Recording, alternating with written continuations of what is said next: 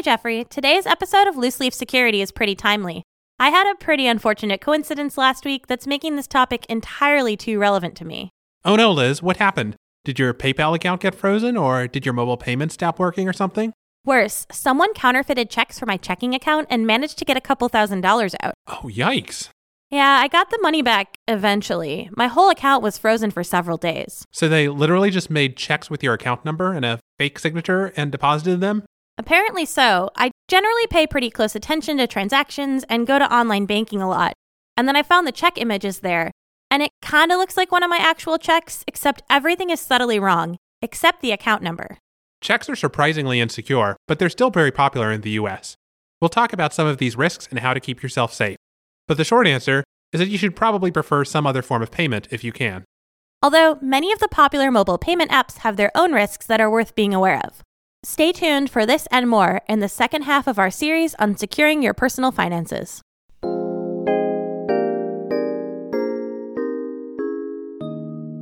Hello, and welcome to Loose Leaf Security. I'm Liz Denny's. And I'm Jeffrey Thomas, and we're your hosts. Loose Leaf Security is a show about making good computer security practice for everyone. We believe you don't need to be a software engineer or security professional to understand how to keep your devices and data safe. In every episode, we tackle a typical security concern or walk you through a recent incident.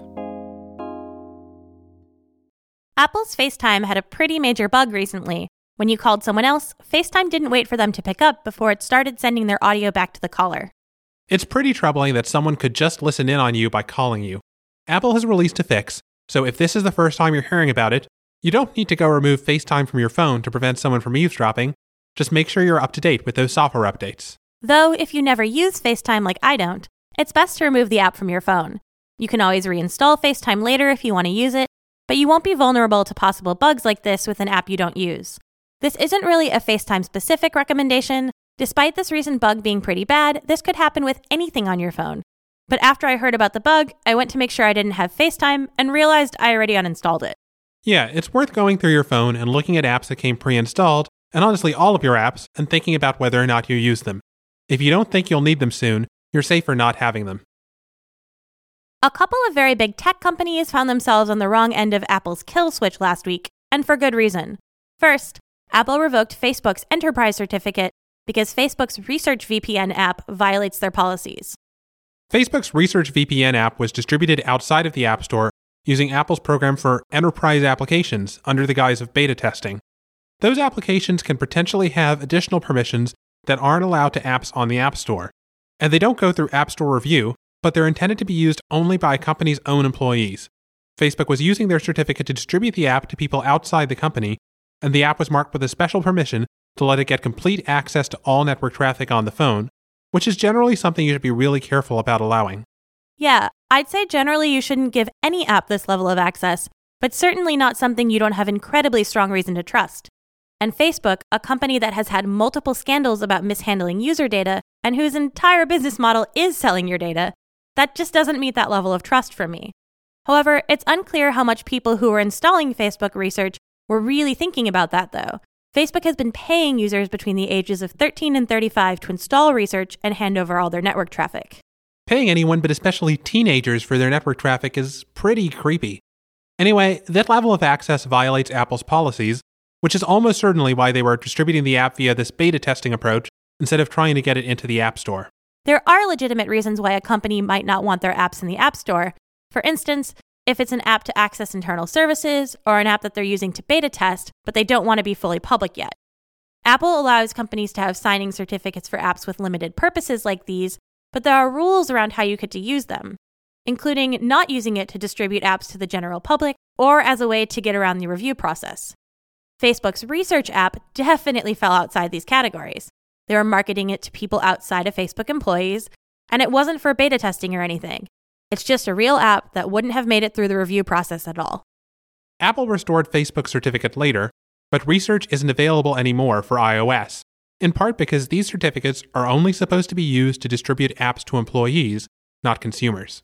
Facebook's Research program is still running on Android, and it's maybe worth thinking twice if you want to be giving that level of data about you and your habits to a company that is collecting it to sell it to advertisers.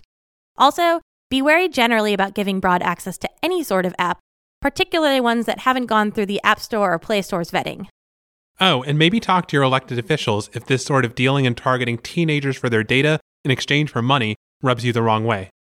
Google is also distributing a similar app called Screenwise Meter with its enterprise certificate to more than just employees. Google disabled the app, and Apple also revoked their developer certificates. In other Google news, Google released a new extension for Chrome called Password Checkup.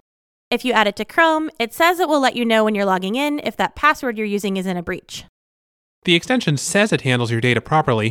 Google claims it only reports stats and keeps everything private. But the extension itself needs access to every site you're on to check every password you type. Right. As we discussed in our episode Web Security Continued, Cookies, Plugins, and Extensions, you should be careful which extensions you give that level of access to. It sounds like they're being thoughtful about what data is sent back to their service, so that's a good sign. But they haven't said exactly how. There are some neat tricks for sending only limited information about your password to a password checking service like this, but Google doesn't say if they're using that technique. They also don't provide any source code for this extension. While most extensions are written in JavaScript, where the source code is at least somewhat available for inspection, this one is written in compiled WebAssembly, which is pretty opaque and much harder to reverse engineer. Also, I'm not sure exactly how useful this kind of service is. Personally, I'd rather be notified of breaches when they happen, not when I happen to next try to use those credentials to log in. The sooner you hear about the breach and change your password, the better. That's why we've recommended the more proactive breach notifications provided by HaveIBeenPwned.com's email service before. If you subscribe to HaveIBeenPwned.com's email alerts, you'll get an email when that address has been found in a breach. You might also get HaveIBeenPwned.com's breach integration through something like your password manager, such as 1Password's Watchtower. Right, but 1Password's Watchtower is something you have to go to check in on periodically, so even though I have that, I'm still subscribed to HaveIBeenPwned.com's email notifications. When you get one of those notifications, you should proactively change your password for that site and anywhere else where you might have reused that password. Another thing I'm confused by is that Google is really vague about what passwords are in the password checkup breach database. I mean, obviously they're not going to release the database itself, but they haven't said what the sources are, or even whether it contains all the data from HaveIBeenPwned.com. Yeah, so even though I don't think password checkup is a big value add to me, because I want to be notified when the breach is known and I want to be proactive about dealing with it, I was curious if password checkup was going to be checking things from a breach against all sites or just the site it was breached on. The language in the extension is really unclear about this.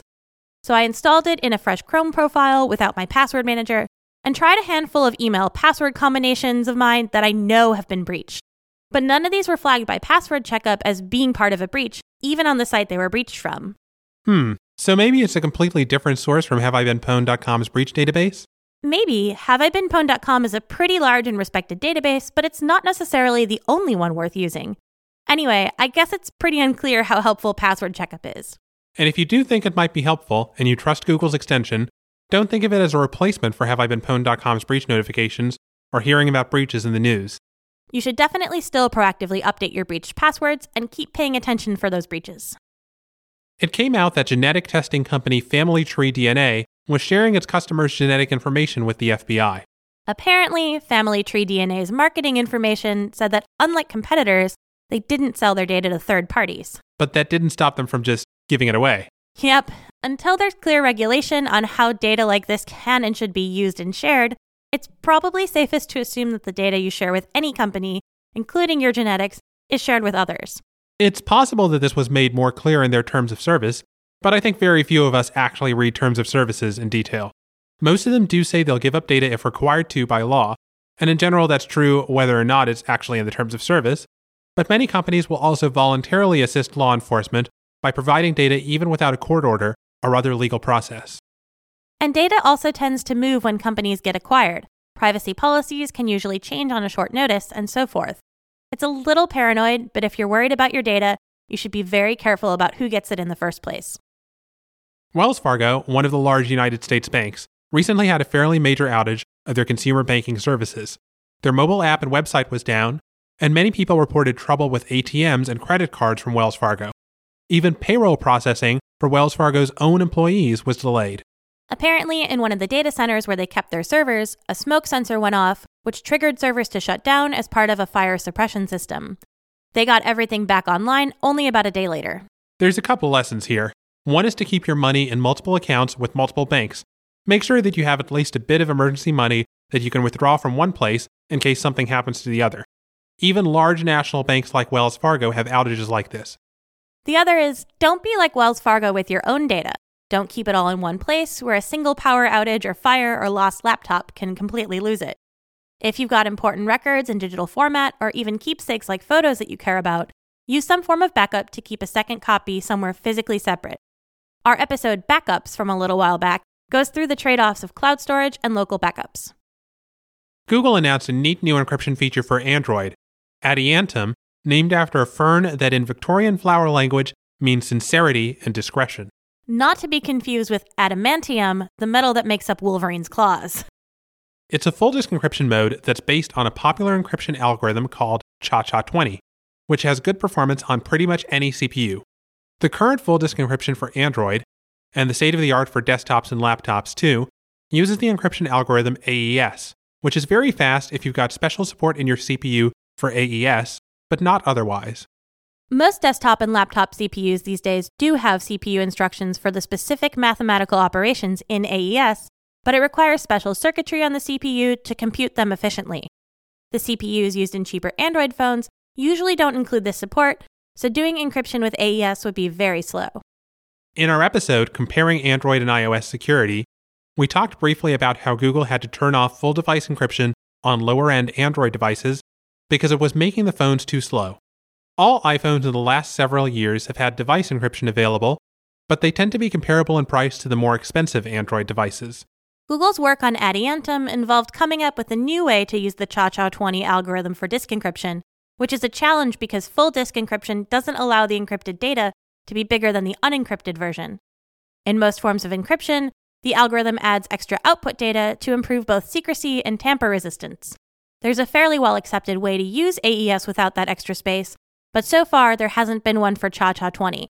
They have a paper where they set out their security claims, and they're planning to make Adiantum available for all Android devices, which is great news for people who don't have either more expensive Android devices or iPhones.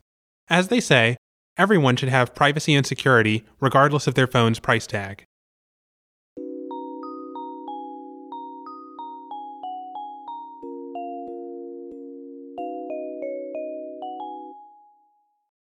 Last episode, we talked about credit and debit card security, primarily looking at how different forms of in-person payments, swiping your card, inserting a chip, tapping your phone, have different levels of security, and also at ways to stay safe with online purchases and with credit monitoring. But there are a handful of other popular payment systems, most notably checks and payment apps. Checks have been around for centuries, but modern technology have made them both more convenient and more risky. And there are a few other risks with credit cards, like what happens with online or recurring payments when your card number changes. Back when it was common for merchants to make an imprint of your credit card or write down the number, if anything changed about it, it was usually hard for them to charge your card after the change. So if your expiration date passed and you got a new one, they'd usually need to ask you for your card number again. So there's a little bit of a sense that expiring cards is a form of security. And that's mostly the point of expiration dates. Before online systems that let sellers immediately verify whether a credit card is active, it was useful to make credit cards valid for a fixed time so that they couldn't be used for purchases once they expired. But now sellers can just check with the credit card company whether a card has been reported lost or stolen. And similarly, it's also easy for them to check whether a card has changed its expiration date or even its number in case they have it on file for recurring billing. All of the major credit card networks offer services which let merchants update the credit card information they have on file. Sometimes this is done through what's called tokenization. Now that it's no longer common for merchants to store actual credit card numbers, they just store a token, basically a reference from the credit card company allowing them to charge that card. And that token can stay valid even when the card itself gets renewed. They also have services that let merchants who do store numbers just upload a list of credit card numbers and expiration dates and get the latest version of those credit cards. This is pretty common for routine expirations, and it makes monthly or annual billing a lot easier and more reliable for merchants. But if you signed up for a service and expected them to stop charging when your credit card expired, that isn't going to work. You actually have to cancel your subscription with the company directly. And it turns out this doesn't just happen with expired cards, it also happens if they change your card number. I actually saw this firsthand the other day. Remember how my credit card number got stolen and they had to replace it? Yeah, so your recurring payments kept getting charged, right? Yep, most of my online payments moved over. I guess since it was the physical card that was stolen, my card company figured that any merchant who already had my card number was trustworthy and it was okay for them to keep billing me. I guess that made it a lot easier for you to deal with the card getting stolen. It was mostly smooth, but I couldn't make contactless payments with that card from my cell phone either until I received and activated the replacement physical card. I guess those systems are tied together in some way, so I had to use a backup card for a while. Did all your online payments keep working? Almost all of them. There were a couple of recurring payments, mostly recurring donations, that I did have to manually update for some reason. Also, I was a little surprised that some of my irregular online accounts got the update too. For instance, I haven't bought anything with my PlayStation account for a long while, but when I decided to buy Katamari Damacy last week, because it's a really old game and was cheap, the payment just went through with my saved credit card details from many months ago. Visa's Account Updater service, for instance, allows merchants to get updates if they, quote, have a card on file or a recurring payment relationship with you. And in the list of changes they support, they specifically say that lost and stolen cards will get updates. One of the things I found really helpful in this process was transaction notifications. It let me see that things were still being charged to my card. We talked about this a bit last episode. I have the mobile app for my credit card's bank, which sends me push notifications pretty quickly. It's a good idea to keep track of recurring or automatic payments yourself, especially if you don't have transaction notifications, but honestly, even if you do. Whenever you save a credit card number with a website or tell a company to bill that credit card, make a note of it, both so you can check that your payments are still going through after a change, and so that if you ever need to cancel payments, you've got a list of who can still charge your card.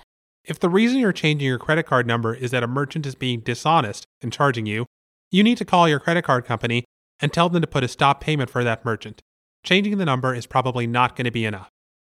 There's one other pretty new thing with credit cards. For some online transactions, there's a system called 3D Secure that redirects you to a separate web page to prove your identity when you make a purchase.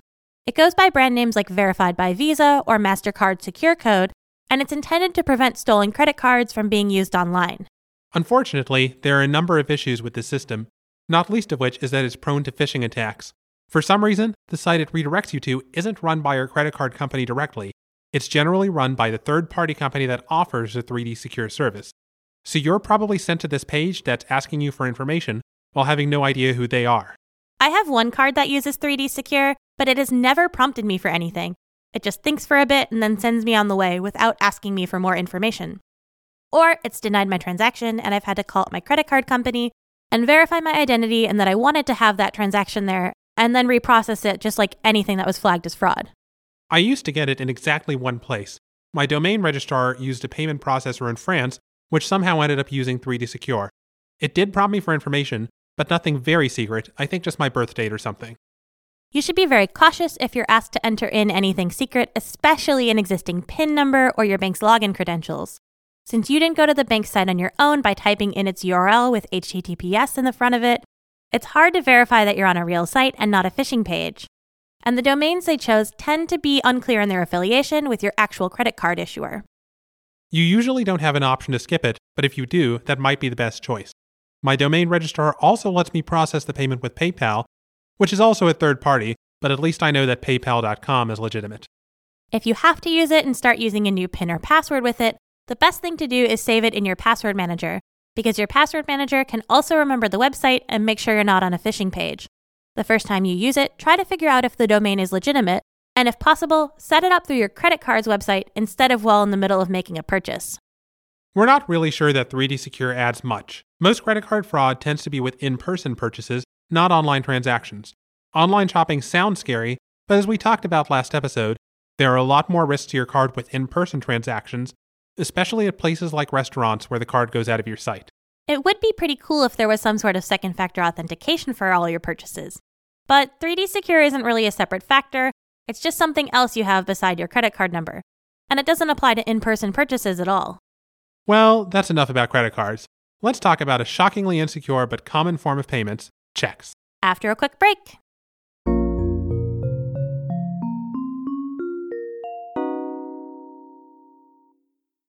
So we've talked a lot about credit and debit cards and how it can be really disruptive when someone gets your credit card number, but someone getting your bank account number is practically radioactive.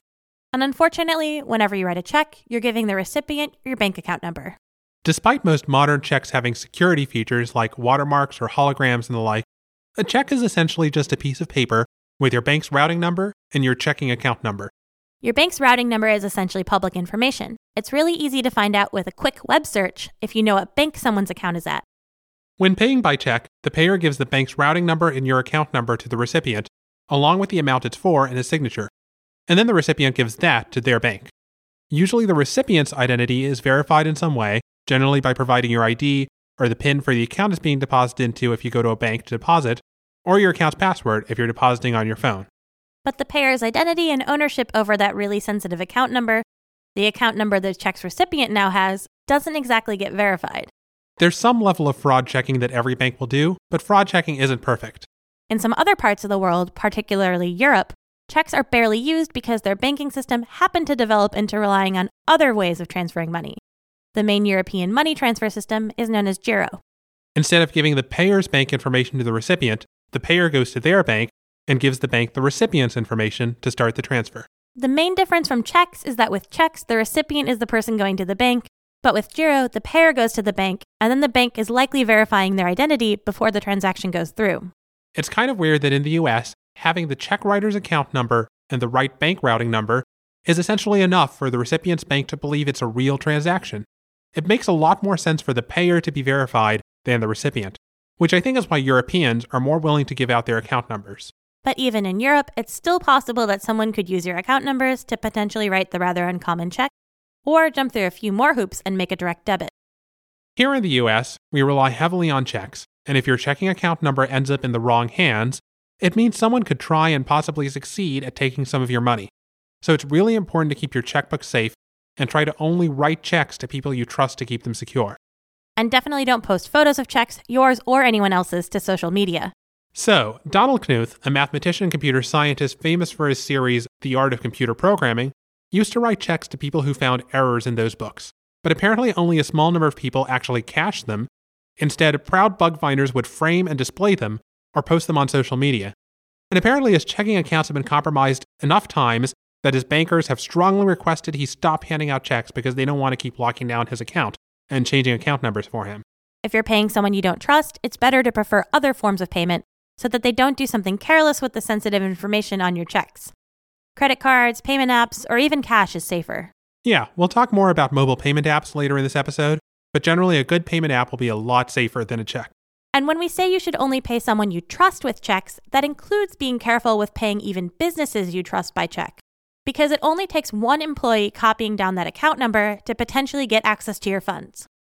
Yeah, you should also be really careful whenever anyone asks you for that account number, either by check or online for an e-check. Sometimes there will be lower fees associated with a check payment or bank transfer than with credit card payments. Often, whoever you're paying will essentially pass on the credit card network's merchant's fees, which are generally in the 2 to 3% range. Or if it's a donation, they might say that the effective amount donated ends up reduced because of those fees if you pay by card. You should decide carefully whether you think it's worth the increased risk from giving your bank account details to avoid that increased charge. And think about whether you trust the entity you're giving money to be organizationally competent generally, and keeping up with good web security practices if it's an online check. Definitely don't give your account information over web pages that aren't fully using that secure HTTPS protocol. Wait, so is it okay to give a canceled check to your employer for direct deposits? I'd say yes. You can probably trust your employer not to mishandle this, particularly because it could be pretty easily tracked back to their getting that voided check for handling your direct deposits. But being me, I'd also still be a little paranoid and make sure I didn't see any unexpected withdrawals for a bit. Yeah, that makes sense. I would too. I monitor my bank account activity pretty closely anyway. Just like with credit cards, transaction notifications are really helpful with bank accounts. Transaction notifications don't seem quite as fully functioned for bank accounts as with credit cards. There's not as many options about what kind of notifications you can get, but it's still worth checking what's available and turning those on. As I mentioned last episode, one of my bank accounts doesn't have a lot of options for what types of notifications are available. I can't tell it to notify me for each transaction, but I can tell it to notify me when the balance goes below a certain point. And since it's my emergency account, I just set that point to the current balance. If someone successfully withdraws money from your account with an altered or counterfeit check, it can be a pretty slow and frustrating process to get your money back, even if you notice it pretty quickly. A bit over a week ago, someone had actually made counterfeit checks for one of my checking accounts and cashed 2 of those checks.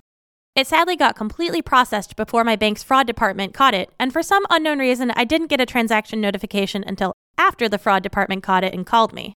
Oh, they should really be checking for fraud like credit cards before they withdraw from accounts. Yeah, that surprised me, though since this did eventually resolve, I at least have some small amount of faith that if I caught a fraudulent check through a transaction notification, even if it was after it fully processed, I could hopefully get my money back. Makes sense.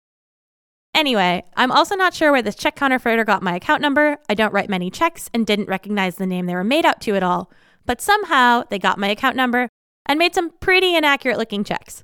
None of the modern security features, the bank's logo was in the wrong places, my last name had 2 N's in it instead of the 1, and the signature looked nothing like mine. Do banks usually check signatures against the ones they have on file?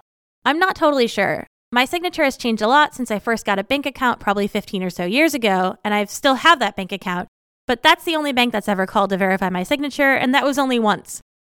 Yeah, I've never had a bank refuse a check because of the quality of the signature, and I actually write checks pretty frequently, and my signature doesn't always come out the same way. Anyway, eventually I did get the money this counterfeiter withdrew back, but it took about a week and my entire checking account, not just the money this counterfeiter took, was locked down during the investigation. Oh, yikes. Yeah, I'm lucky I didn't need access to that money at the time and have other funds available in another account. Yeah, not to turn into a financial advice podcast, but I want to make a plug for having a second account if you can, so that in the event you get locked out of your main checking account because of a fraud investigation like Liz was dealing with, or because your bank systems were down like the Wells Fargo story, or whatever it might be, you'll still be able to access enough funds to be able to take care of your day-to-day for a while. Right. Availability is a really important security concern. How you want to split money between accounts and how much of an emergency fund you need is a financial planning question, but one way or another, you should aim to have multiple routes to enough money. I still do most of my banking with my college's credit union, but one time I ended up getting a large physical check to deposit, and I decided it would be worth opening an account with a large national bank. So in unusual circumstances, and especially if I'm traveling, I can probably find a way to get to that backup account, even if it's after hours for my main account, or I can't find an affiliated credit union or whatever it might be. When my primary bank account got frozen, it was also really helpful that I maintained a list of all the services that were linked to that bank account. Everything from auto pays for credit cards, insurance, and utilities, to mobile payment apps that could either take from or deposit into it. Because I actually also got locked out of being able to see my transactions online on this account during the investigation. So I could quickly change everything over to a different account instead of having payments fall through and possibly getting late fees or worse. Anyway, when I was at my local branch to open a new checking account, because obviously my old number was compromised, the banker helping me wasn't surprised by this issue at all. Apparently it's pretty common for them to help clients fill out the dispute form saying that a check was cashed that wasn't actually legitimate. So Liz was dealing with a check counterfeiter, someone who made completely new checks with Liz's account information on it, but altered checks are an even more common way checking account holders are defrauded. Sometimes people change who the check's written out to or increase the amount the check's written for. You should write out the name of the person or institution your check is intended for as completely as possible so it's less ambiguous, though that won't completely stop someone from being able to alter that line. When you're writing out how much a check is for, make sure to start both the written out and numerical amounts as far left as possible so someone can't put a digit in front of the intended number to increase it and fill in the entire line for the written out amount. That's why people draw those long dashes after the cents portion of the written amounts. And don't leave big spaces between words. One, O-N-E, is a pretty short word to add into the written out amount line, and it's similarly easy to add in just a vertical line in that numerical amount section.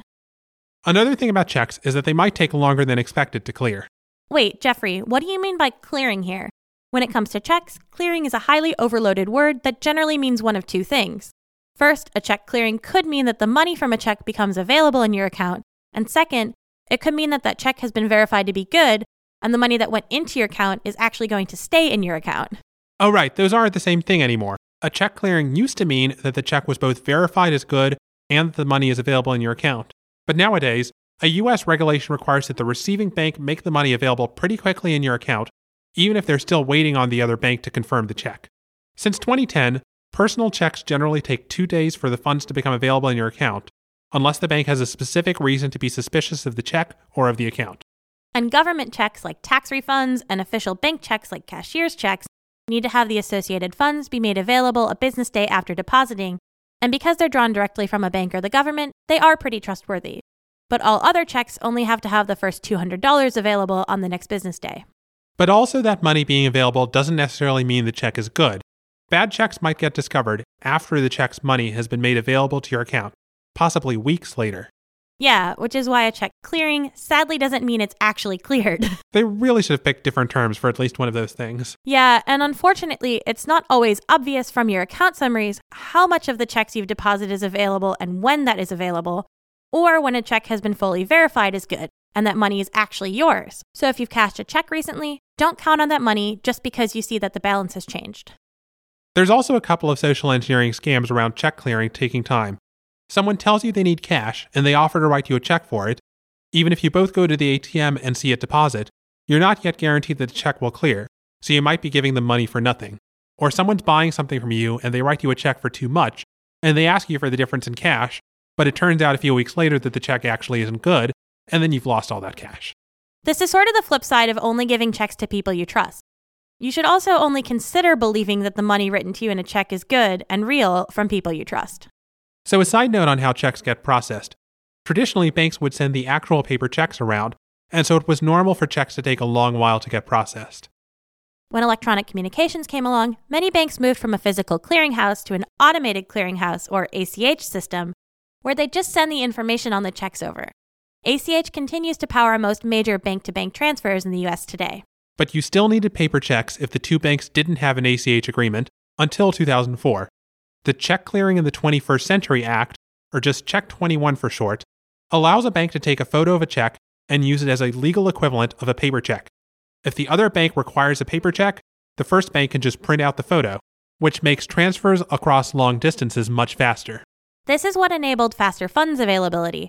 By 2010, the various regional check processing centers had turned into just one check processing center for the entire US, and so the regulations no longer needed to allow time to physically send checks across the country.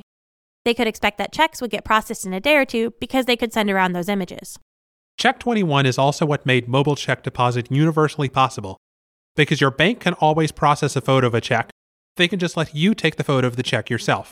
So that means it's not very different from what happens if you take the check to a bank or an ATM. And as I learned the hard way, banks don't really do a lot of verification once they're handed the checks. Right. You might as well use mobile deposit. There aren't any particular concerns with it, beyond just keeping the login information for your bank safe and keeping your phone secure. The only thing you might want to do is hang on to the physical check for a bit, just in case your bank does decide they want to apply extra scrutiny to the check. But that's usually part of the instructions in your bank's mobile app when you set up mobile deposit. Speaking of mobile banking apps, you'll need to set up your bank's online account to use them, and it's generally a good idea to sign up for your bank's online services promptly. Even if you don't plan to use the mobile app or do any banking online, you should at least create an account, because then you're protected by the account password. The sign-up process typically asks you for personal information, but nothing too secret, like your birth date and social security number. This is all stuff that regularly comes out in data breaches, so an easy way to protect yourself from identity theft is to make sure you've signed up for your accounts before anyone else can. Of course, make sure to use a strong password and keep it safe. All of the things we talked about in our episode, securing your online account passwords, apply to your bank passwords too. When you're setting up online banking, make sure to sign up directly on the bank's authentic website. You'll generally have a URL printed on whatever papers you got from the bank. Make sure to type in the https:// in the URL so that you're accessing the site securely. If you set up a bank account in person, don't feel weird asking to go to the site with the representative there. It's a lot more common than you think. I'd done this out of paranoia, and despite clearly looking like a millennial, the agent didn't question it. Once you've done this, one side effect of a good password manager is that it effectively bookmarks the official sites you should visit. Instead of having to search for the bank's name and possibly ending up at another site, or maybe even tricked by a malicious ad, your password manager should have the correct URL saved. If your debit card gets stolen or flagged for fraud, you definitely don't want to be searching for a bank's website in a hurry to see your transactions, or click the Replace Card button. You want that saved. It's probably a good idea to download the mobile app promptly, too. While mobile apps generally don't use the origin system used by websites, there is a review process on the major app stores, so it's unlikely a fake or duplicate bank app would get past review. And once you have the app downloaded, it's a reliable and secure channel to the bank. There might be a download link on the bank's website, or they might text you a download link when you sign up. As long as it brings you to your device's app store, and it doesn't try to download an app directly, it's another good way to make sure it's authentic. Since your bank account is a high-value target, most mobile banking apps allow you to set up additional authentication on top of the app itself, beyond what you use to unlock the phone. We talked a bit about various options here in our last Security Stories episode, Different things make sense for different people, depending on how you use your phone, so find an option that makes sense for you. As we mentioned in that Security Stories episode, it's good to see what you need to input in order to access your bank account when your phone is unlocked and when it's locked.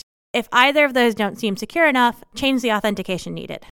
A few mobile banking apps will implement two-factor authentication by texting you a code every time you open the app.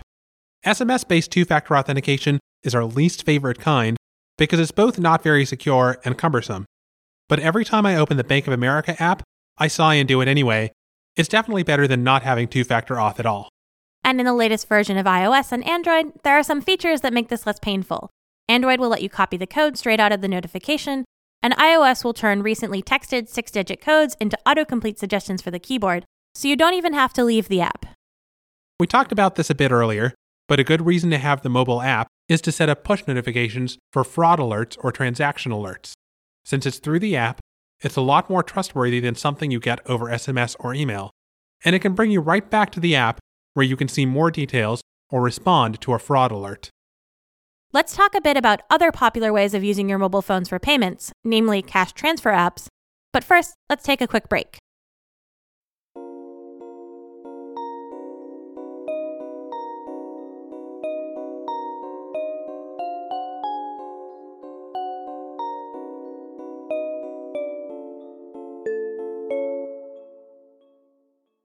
All right, now let's talk a bit more about cash transfer apps like PayPal, Venmo, Square Cash, and so forth.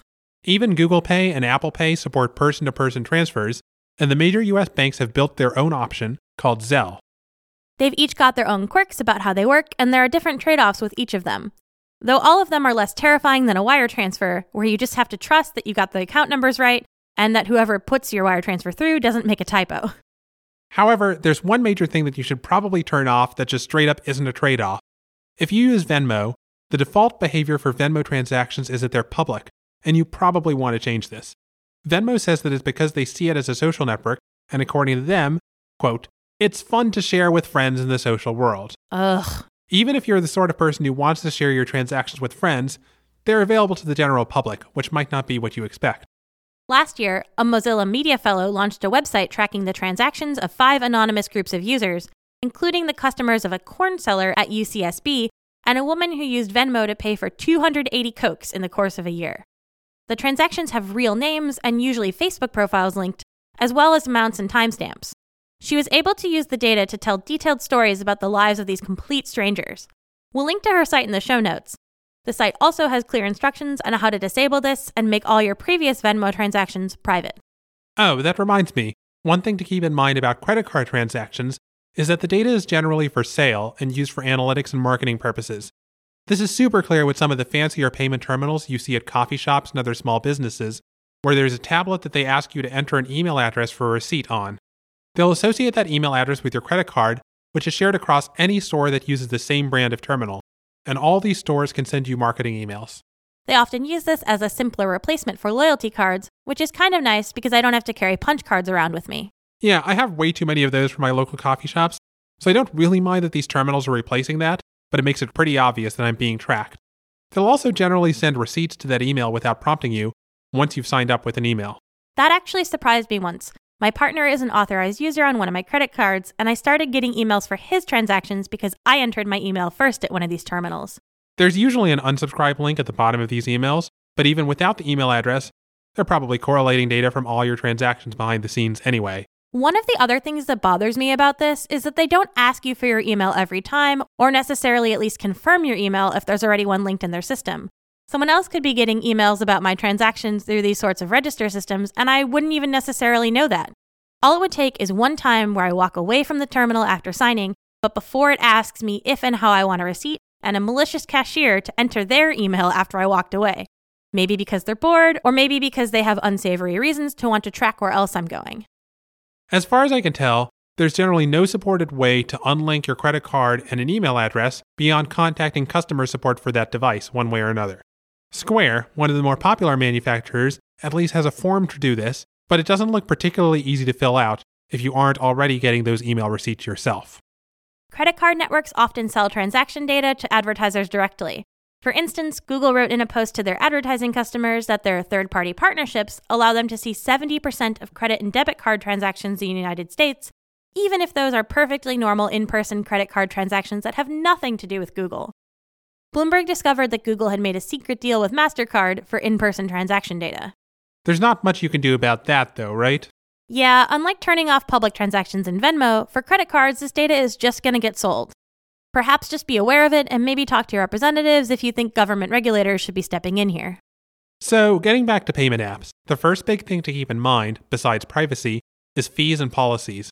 Many of these apps will let you associate either a credit card or your bank account, but they'll pass on that credit card network fee, usually around 3%, to you. And as we've been talking about, it's a lot safer to give them your credit card number than your bank account information. But usually, you're using a cash transfer app from a major well-known company, and it's unlikely they'll intentionally do anything bad with your money. It's still definitely worth keeping an eye out on your transaction history with your bank accounts. A couple of them will try to verify your bank account information by making some small deposits under $1 and asking you to tell them what the amounts of those deposits were. Confirming the amounts of these small deposits is less insecure than verifying your account by having you log into it or associating it directly with your bank. We'll talk more about this kind of third-party access to your bank accounts and the security concerns with it later in the episode. This method is also meant to prevent those services from being used for fraud themselves, so it's not a bad plan, but it doesn't change the fact that someone else with your account number still has other ways to attack your account like we discussed earlier, such as by printing fake checks. So when you're signing up, you still need to make sure you're using a trustworthy app or a trustworthy website. And of course, make sure that you secure your login to this app using the most secure option they offer. Because it can make transfers to and from your bank account, it's at least as much of a target as your bank account itself. If it supports two-factor authentication, you should definitely enable that. I have the same complaint with the PayPal app that I do with the Bank of America app. They send me a text message each time I open the app, and there's no fingerprint auth option or anything. But I want two-factor auth enabled for logging into paypal.com through the web, so I just deal with it. Another good reason to link your bank account is that, for a couple of services, the fees for using your credit card might be a lot bigger than you expected. For instance, Apple Pay Cash will charge you a 3% fee, but they'll also usually send this transaction to your credit card as a cash advance. That means your credit card will also charge you those cash advance fees. For my cards, that's usually another couple of percent, plus they start charging you interest immediately instead of after your monthly balance is due. That's a very bad deal, and you should check your own credit card's terms or ask your credit card company how they handle these apps before using them. You'll also usually need to link a bank account to cash out and deposit any balances you've gotten from other people. Otherwise, you can only use the balance within the app. So for most people, you'll probably want to link your bank account anyway at some point. A few of these services, such as PayPal and Apple Pay, also let you use their app itself for mobile payments as if it was a credit card, which is another way to get your balance out. The details of this are definitely beyond the scope of this podcast in terms of whether it's a good financial option for you, but at least on a technical level, they're very similar to debit cards that support transactions through the credit network. And you'll usually get all of the security benefits of contactless mobile payments that we talked about last episode. Keep in mind that these apps are generally only meant for cash-like payments to people you generally trust not to defraud you. There often aren't ways to reverse fraudulent transactions or dispute a payment with a merchant who sold you a bad product, the way there is with a credit card. Usually, no-fee transactions means there's also no built-in insurance for fraud. Zelle, the mobile transfer app run by the big US banks, has been having lots of problems with fraud. Because it's run by the big banks, it's often easier for scammers to convince victims that they should trust the app. And then you use it to send money to someone on eBay or Craigslist or something, and there's no way to get that money back.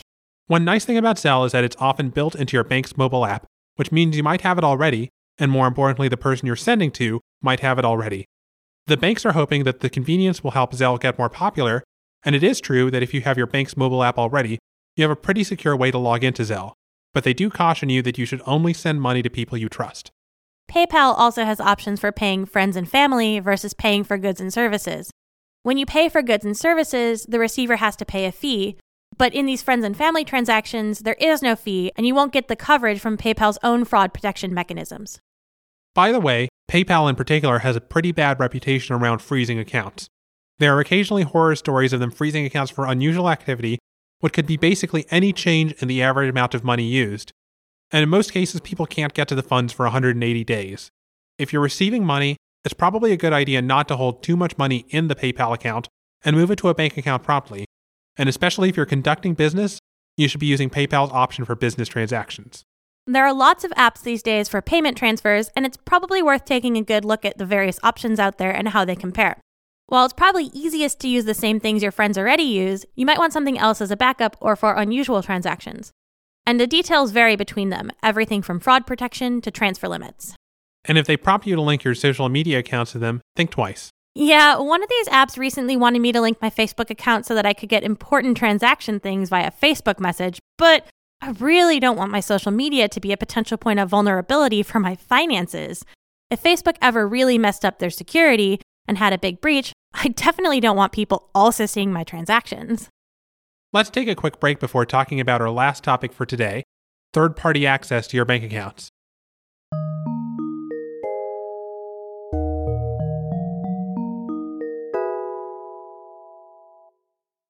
One last thing we want to touch on is third-party access to your bank accounts.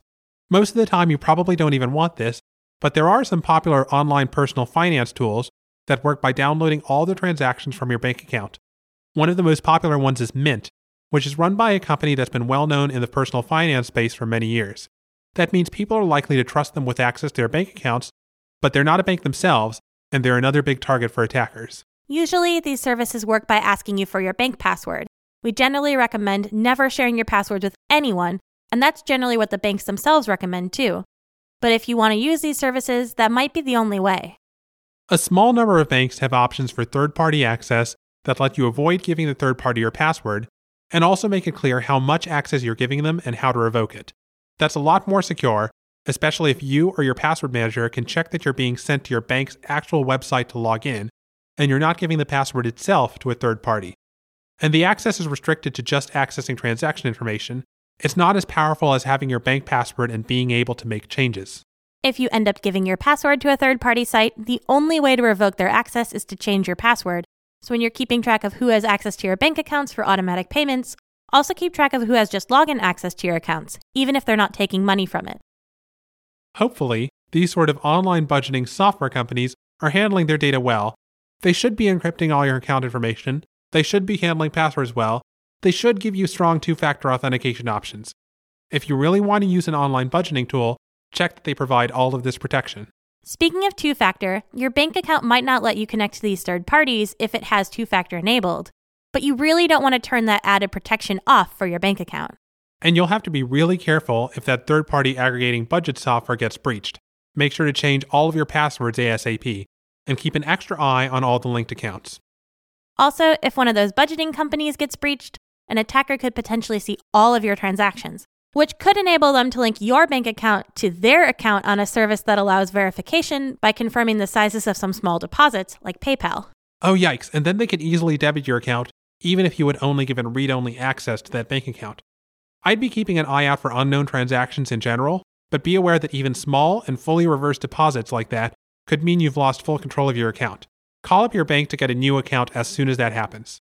A more secure alternative to budgeting software that requires this third-party access is budgeting software where you can input your bank and credit card statements yourself. Doing it yourself doesn't necessarily mean inputting every transaction manually, fortunately. A lot of budgeting software will allow you to download files from your bank with your transaction records, usually in CSV or OFX format, and just upload those files instead of giving them login access to your bank account. This model seems more common for software you install on your computer than for online budgeting options. But even online, this is a lot lower risk than giving a third-party access to your account itself. Right, they won't automatically have access to your future transactions, and you have a lot less to worry about in a breach. Your past transactions and net worth and such are still worth protecting and could become available, but an attacker who gets that information won't potentially be getting your bank's login credentials or access to your ongoing transactions. So that wraps up our series on digital security for your personal finances. Tune in next time as we share tips and tricks about keeping your passwords and two-factor auths tidy with the help of your password manager.